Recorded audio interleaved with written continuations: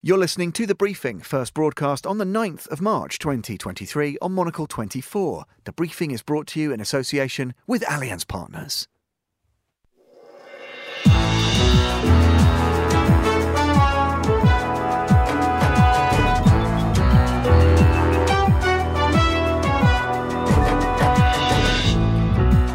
Hello and welcome to The Briefing, coming to you live from Studio One here at Midori House in London. I'm Tom Edwards. Coming up on today's programme, Russia launches a huge wave of missile strikes on Ukraine overnight. We'll have the latest from Kiev. Then to Israel, where protests over judicial reforms are set to escalate. Plus, we heard the phrase, "Why haven't I heard of you before? Why didn't I know about Nikari before?" And it felt really wonderful for us young entrepreneurs. We're at the Stockholm Furniture Fair to hear from a Finnish firm very much on the rise. And finally, it wouldn't be Thursday on The Briefing without the global countdown. What have you got for us, Fernando? All right, La. Today we're looking at the top artists from Liverpool, the city that is hosting Eurovision this year. All that and the latest business headlines too. On the way, here on The Briefing with me, Tom Edwards.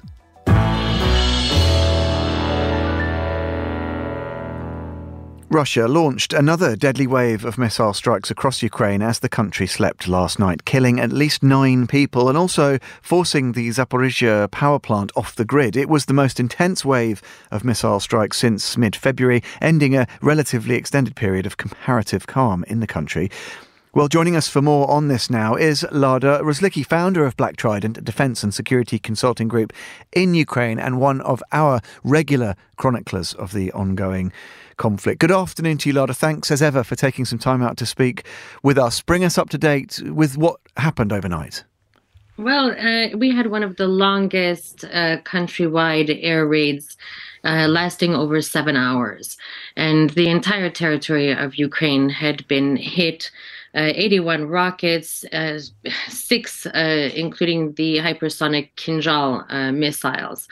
The critical infrastructure in Kiev has been damaged. Kharkiv, very unfortunately, was hit very hard. And those poor individuals just recently got their electricity back. As far west as the Lviv Oblast, we have seen 5 individuals killed there. It was a very rough night, and the sirens are still on this afternoon because of MiGs flying around. Extraordinary scenes across the country, as you say, and we've seen a response in terms of this targeting of power infrastructure, and particularly from the United Nations. They've led the warnings, haven't they, about power provision. We've seen the head of the IAEA. And well, he used this expression, we're constantly rolling the dice, but our luck is going to run out. I mean, this must be, in particular with regards to the problems with the Zaporizhzhia plant, at the absolute top of the list of concerns. Well, one of the most concerning and dangerous aspects is that the United Nations is scheduled to allow the Russian Federation to take the presidency of the UN Security Council for 1 month. And that gives it even additional power to continue its genocidal war and basically global terrorist program. It also gives it more power to negotiate and work with the International Atomic Energy Agency. So it's a very critical situation. We see the permanent representative, the ambassador Kyselytsa, Ukraine to the UN, calling for a boycott.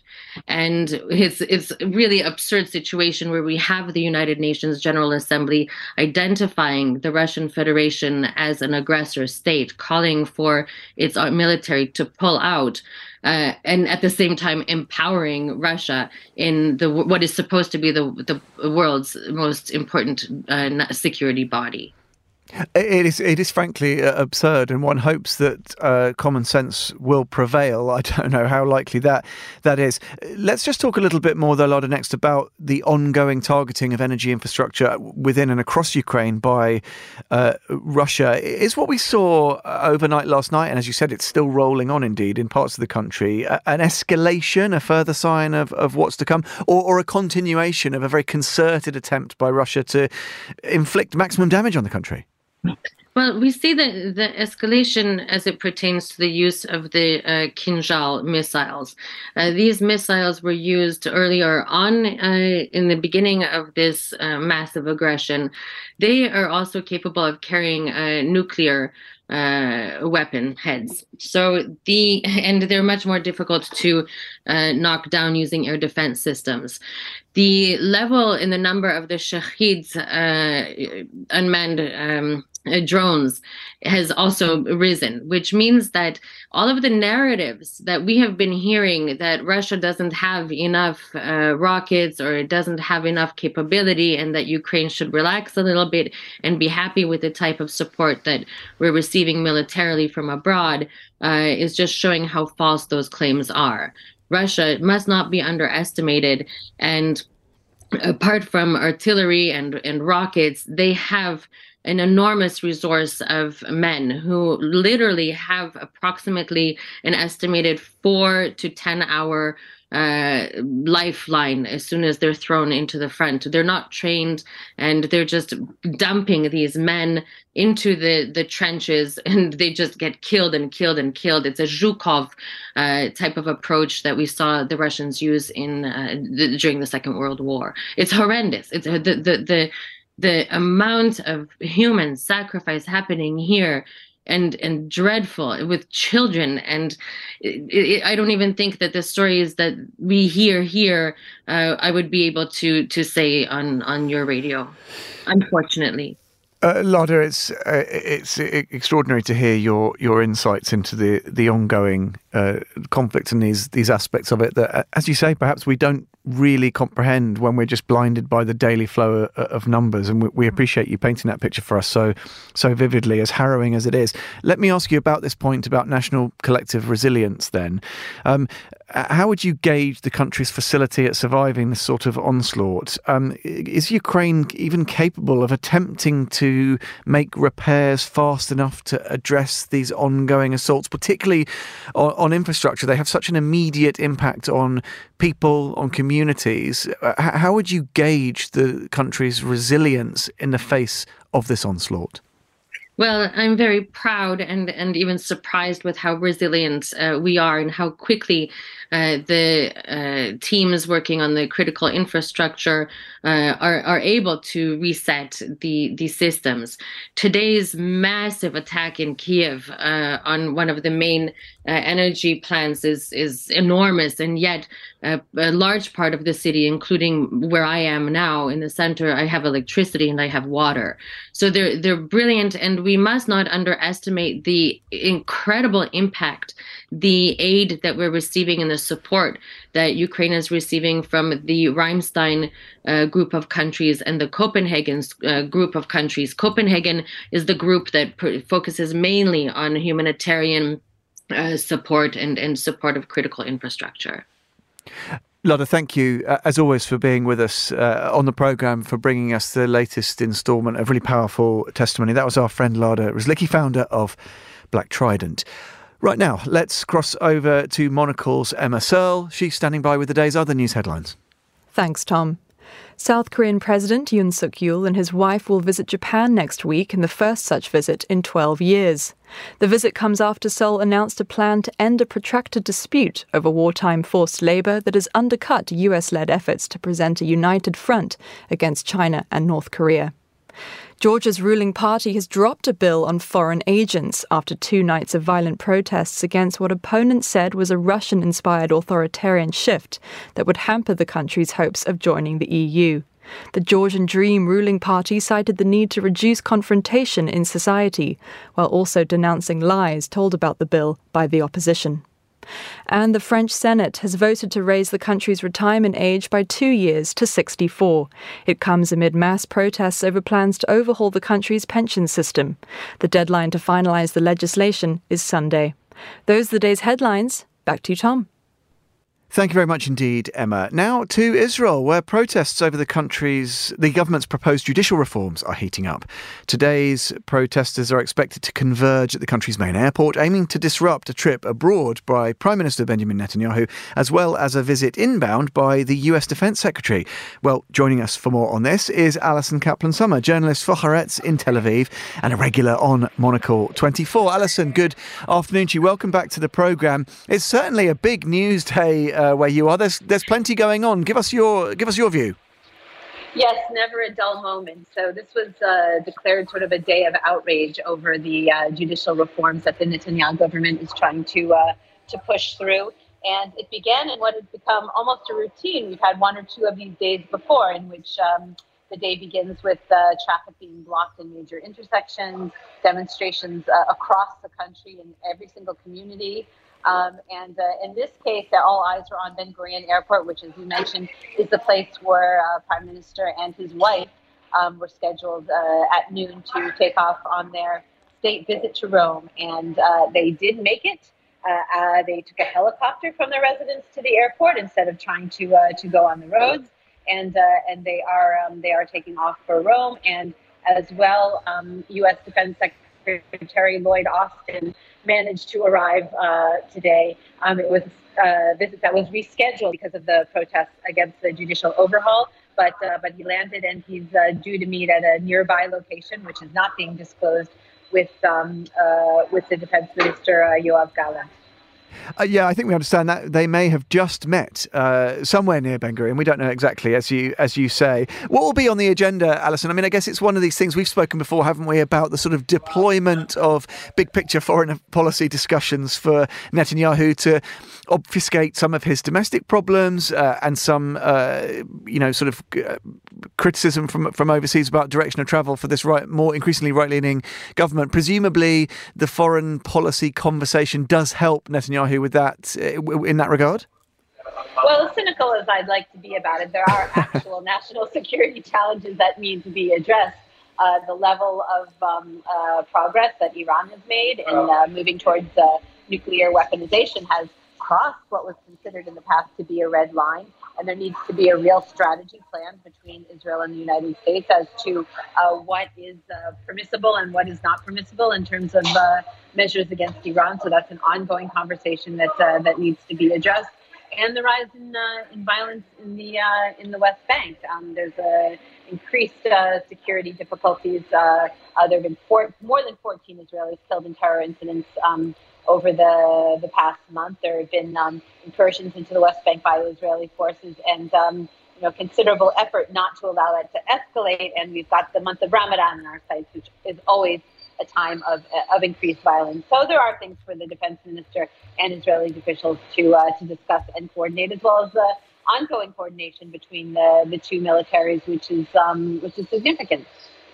Alison, thanks for your time. I'm afraid we're going to have to leave it there. We've had one or two interruptions on the line, so we're going to have to wrap a little early. But thanks for bringing us up to speed. I'm sure we'll follow that story up, as Alison's mentioned there.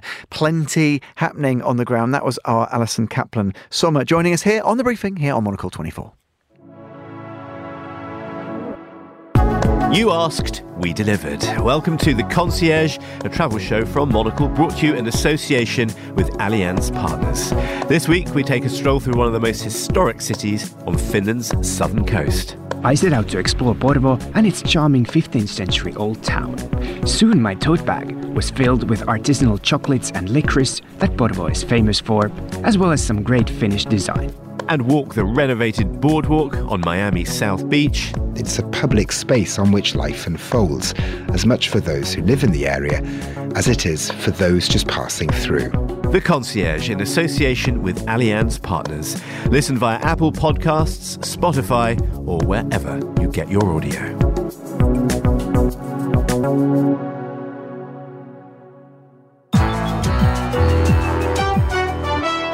You are with The Briefing here on Monocle 24. Next up, let's talk business headlines. Bloomberg's Ewan Potts is standing by. As always, Ewan, good afternoon to you this Thursday. Hope we find you in fine fettle. Where should we start today? Hi, Tom. I want to talk about chips. Now, the US has a big plan to move into producing semiconductors. Traditionally, this has been dominated by China and Taiwan, but now the US wants to bring it onshore, and it is facing something of a problem with that. A nice Bloomberg Business Week piece about the groundbreaking in a bit of rural Ohio, something that Joe Biden has called his Field of Dreams project. Within a few months, the few dozen workers currently working on this are going to turn into thousands, assembling what the US president has promoted as one of the most advanced semiconductor fabrication plants on the planet. It's being built by Intel at the cost of $20 billion. There's a fair bit of US government subsidy going in there as well. It's actually the first time that Intel has built a chip factory in the US, can you believe it, for 40 years.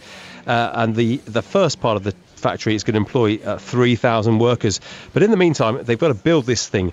And that is causing a problem for Intel because America is short of workers. In fact, it is very short of workers. And it's not just short of the sort of people you need to build a factory, but it is short of nurses, teachers, truck drivers, police officers, you name it. There are labour shortages right across the US economy. In fact, in January, the latest data we have, there were 5 million more positions available than people to fill them. So that is a problem if you're trying to build a big chip factory, and it is an issue for a lot of businesses right up and down the US. But I guess in many ways it's a nice problem to have. Yeah, so amazing numbers. I mean, 5 million is amazing. I cannot believe it's 40 years since Intel last built a major new facility. That's absolutely extraordinary, isn't it? But I guess it is demonstrative of the shift in production to other markets.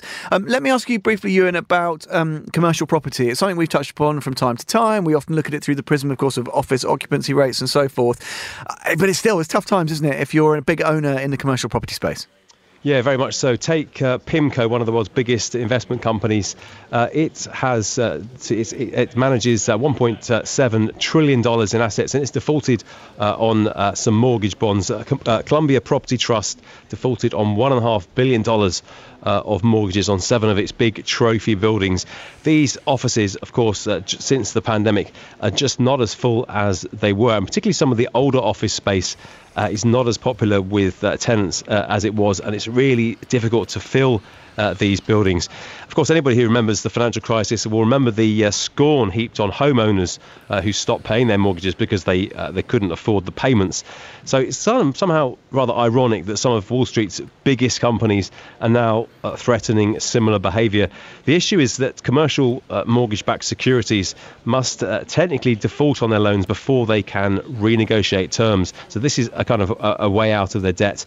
And unlike some other debt, borrowers can walk away and creditors can't go after their other assets. So this is a way for some of the big investment companies basically to ditch these offices that they don't want. But it is a growing problem in this sector. Yeah, really interesting stuff. I'm sure we'll pick up on that in the weeks ahead. Ewan, thanks as ever for making sense of that for us. That was our good friend Ewan Potts from Bloomberg joining us here on the programme, just ticking towards 18 minutes past midday here in London. Got something special for you now, a little snippet from a brand new programme here on Monocle 24, launched just yesterday. The Concierge is our specialist travel show, promising to go the extra mile with tips, tricks and recommendations from all around the world. On that note, let's hear from Monocle's design editor, Mr. Nick Manise, who was at Stockholm Furniture Fair recently to find out about the importance of it and the link between design and hospitality spaces. Nick, amongst other things, spoke to Johanna Vuorio, CEO of the Finnish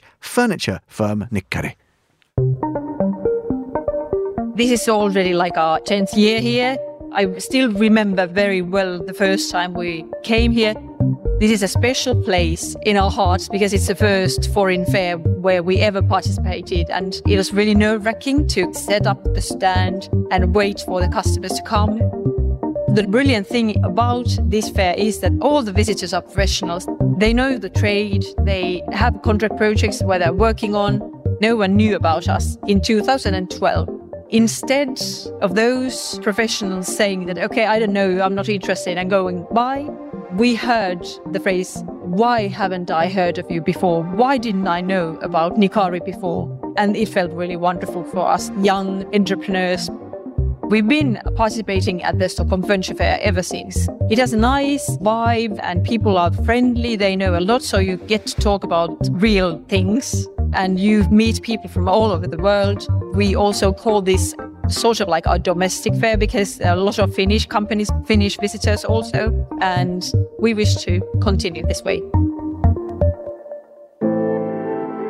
The questions are spot on. They are about the practical issues, like will it be durable enough for that? And I'd say that after the first feedback, ever since that, we've been developing everything we do to reach the contract levels.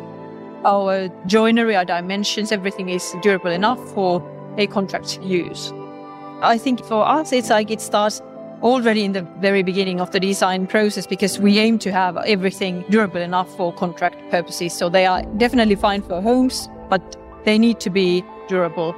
And that means that we need to think about the dimensions and the joinery details. The joints can't be too small. You need to take care of the surface treatment, which way to treat the product in order to have it last in a hospital, for example, if you use very heavy disinfectant to keep the surface clean. So definitely they are the things that we consider every day within our design process.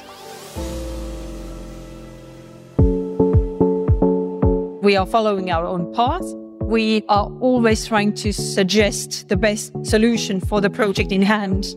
Our team is really, really long-term professionals themselves. So I'd say that our design people really can give great answers to the customers who are looking for something like should be durable in a very, very particular environment.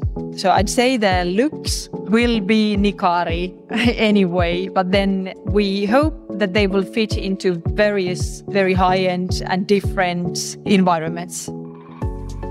It's nicer to have a lot of different options. Not everything should look the same. There are some certain styles suitable for other places and then maybe softer forms to other places. So I hope that there will be something for everyone. And naturally the wood gives this kind of warmth into the surface and into the atmosphere. I hope that the customers like what we are offering. Johanna Vuoria, CEO of Finnish furniture firm Nikkari there, talking to Monocle in Stockholm. That's just a little taste of our brand new travel-themed programme, The Concierge. You can head to monocle.com/radio to hear the full episode or subscribe, follow and enjoy the show wherever you get your podcasts. Right now, you're listening to The Briefing here on Monocle 24 and it's Thursday, which means it's global countdown time and there's something special. It's always special. But we're changing things up a little this week. Here to explain more, in electric blue, people, it's Fernando Augusto Pacheco. And we're talking about travel here, right, Tom? So in about 2 months' time, I'll be heading to Liverpool, which is hosting the Eurovision Song Contest this year. Very tropical paradise there. Actually, I've been to Liverpool just for half a day, but I'm very curious.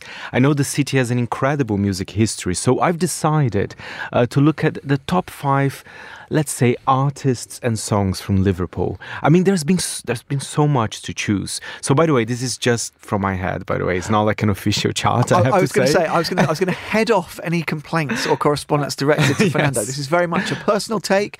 This is today's. Tomorrow it could be different. There's one or two I think we're pretty sure would always be on there. You can probably imagine where we're going to wind up. But this is what hits you on a gut level today. Where do we start? Well, we're going to start on a very good note. It's a band that being formed in Liverpool back in 1989. And I know they had bigger hits than the one we were playing, but I love this cover they did. This is The Lightning Seeds with You Showed Me. You showed me how to do exactly what you do, how I fell in love with you.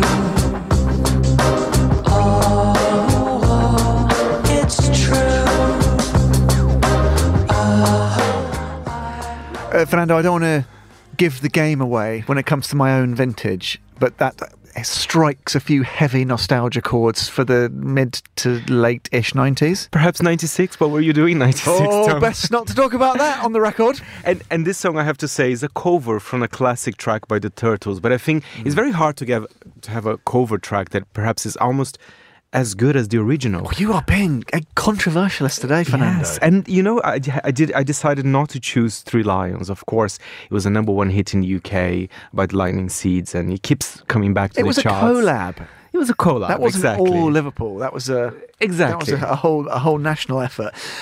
What's a number 4? Well, I ask you. I kind of know this one, and this is an interesting track because obviously it's like super nostalgic 80s synth fest, and it's had these like mini renaissances over the years past, including in a film that I think you and I both very much enjoy. Tell our audience what I'm talking about. Exactly. So, of course, Dead or Alive. I mean, this song is such a massive hit worldwide, and I agree with you, Tom. It keeps coming back to the charts because of films like The Wedding Singer, I believe, right? Classic. A classic film there. And also, you know, unfortunately, Pete Burns, when he died as well, the song returned to the charts. I remember, you know, when I discovered the song in a nightclub in São Paulo. I've never heard of it before. And I was like, oh my God, this is magic. And since then, I became a big fan of... Well, without giving away your vintage, so when would that have been then, Faye? Well, approximately. Late 90s, early noughties, something like that. No, early noughties, actually. I'm not that old. Hopefully the date was the only naughty thing about it, Fernando. So remind us, what are we hearing next? It's Dead or Alive. You spin me around like a record.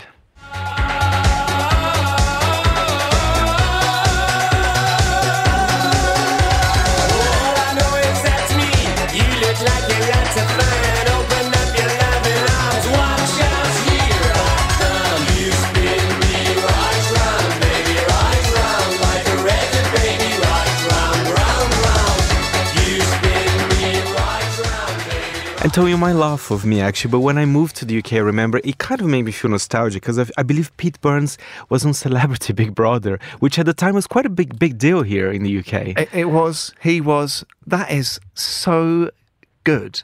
How is that only at number 4? I mean, because there's better stuff actually happening. To be honest, number 3, I think not many people perhaps might know then. I mean, perhaps if you're a fan of electropop, you do. But for me, it's special, and I wanted a little bit of variety here, not just the obvious ones. But this band, again, an electropop band formed in 1999. I remember that was the age of the electro clash, like an electro movement, and they were one of the best bands. They're still around. I reviewed their album this year, from Monaco, actually, magazine. But this is one of their biggest hits. It's Ladytron with 17.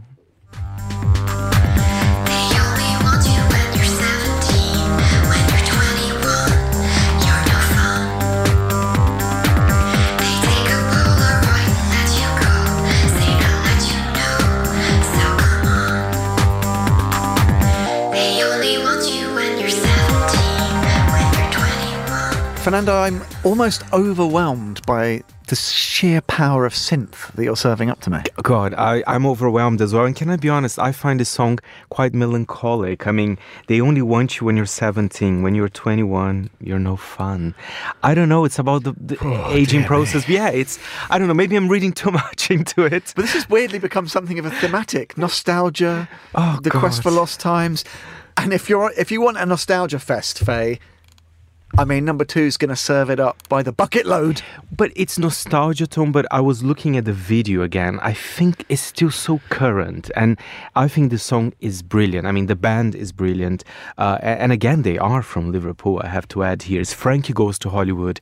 We'll talk about the song, I mean, but it's such an iconic song. And I love that the video was so controversial and cool at the same time, you know, because sometimes you can be controversial, but not cool. And they managed to be both. Frankie Goes to Hollywood. Relax.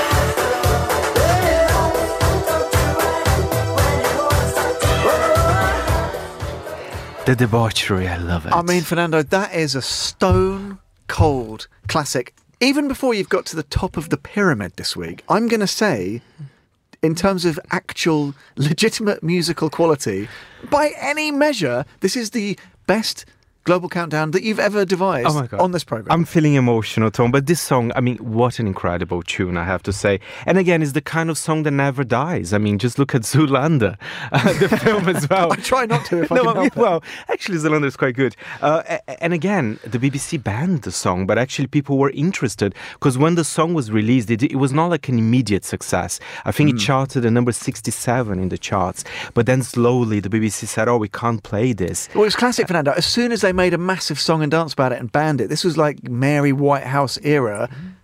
The song, it never looked back. And that video is still kind of pretty out there, which the fact that ever got broadcast in, when was that, like 84, 83, 84. That's pretty amazing. And Tom, you know what? If this video is released today, I actually think it would cause the same controversy. Yeah. I don't know it's quite strange that, right? It's not, what's the word? It hasn't sort of diminished in terms of impact over time. Love Frankie Goes to Hollywood. We're all emotional. Holly Johnson, absolute legend.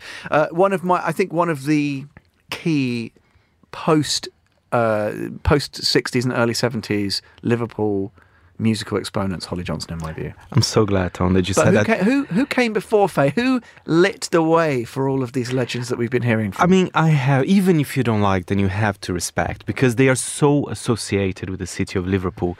They needed to be in the top 5, and they needed to be a number 1. I'm sorry, even if you're not a Beatles fan, but they are, such an iconic band. I mean, they represent Liverpool, but they represent the United Kingdom, let's be honest. I know a lot of people, they say, I want to visit Liverpool precisely because of the Beatles. And the song I chose, Tom, is a song from 1967. It's Penny Lane, which is, in fact, a street in Liverpool. And I was reading, Paul McCartney wrote this track. That's where he used to spend his childhood. George Harrison, with John Lennon as well. It's a very nostalgic track. And what about Ringo? Don't leave him out. Well, he's still knocking about. Yeah, Ringo as well. Why not? Sorry, Ringo. But let's play a little bit of Penny Lane, a beautiful track by the Beatles. And the banker never wears the Mac in the pouring rain. Very strange. Penny Lane is in my ears and in my eyes. There beneath the blue suburban. Maybe I'll pay a visit to Penny Lane. You should do, Fernando. I want to know from our listeners, did anyone listen to that top 5 and fail to sing along with at least one? I just don't believe it's possible. Exactly. And maybe a dance along as well, depending on what you're doing. Not if you're driving, obviously, something like that, obviously. But they're all global hits. I mean, we're here Monsters. we're being ultra specific with the city of Liverpool, but everyone in the world have listened to at least 3 or 4 of those tracks. Now, Fernando, let's bring things right up to date. You've mentioned why we were in Liverpool for this special edition, and breaking news alert, there is more news to do with, well, the reason why we're in Liverpool today. Exactly. The UK released their entry for Eurovision this morning. And I think we should play a clip of it. And you know what, Tom, my first impression, a very good tune. And I think the UK is taking very seriously who they sent to Eurovision. I think last year we had, the Spaceman, right? I mean, he was I believe second, just after Ukraine. And I think Mae Muller, I think she will do very well. This track is called I Wrote a Song. Let's have a listen. Wanted to try your friends, tell all your friends how cruel you were to me. Instead I wrote a song about how you did me wrong. I could have cried at home and spent the night alone. Instead I wrote a song, I feel much better now. Me and my girls are out. Now, Faye, I know it depends, doesn't it? Sometimes we, the British public, get to anoint our artists. This was selected. I don't know. So I think they tend to do better. I don't want to diss the public, but they tend to do better when they leave it to the experts. I agree, because the British public chose Scooch, I remember, which, I mean, it was a kind of nul point on Eurovision. I think the song is very efficient. I'm not sure if it's a winner. And it's about cheating as well, which is a big trend. Just look, remember, we're talking about Shakira here. Mm-hmm. She said, he cheated on me. You know what I did? I wrote a song. Fernando, that was, without a shadow of a doubt, the finest global countdown. Disagree, listeners? Write to us. Let us know your favourites. Faye, excellent stuff. We shall hear from you at the same time next week, if not before. That is your Thursday briefing produced by Paige Reynolds, research by Monica Lillis, and our studio manager was Callum McLean. My thanks to them all. We'll be back at the same time tomorrow, noon in London, 1300 on CET. I am Tom Edwards. That is your Thursday edition of The Briefing. Goodbye and thanks for listening.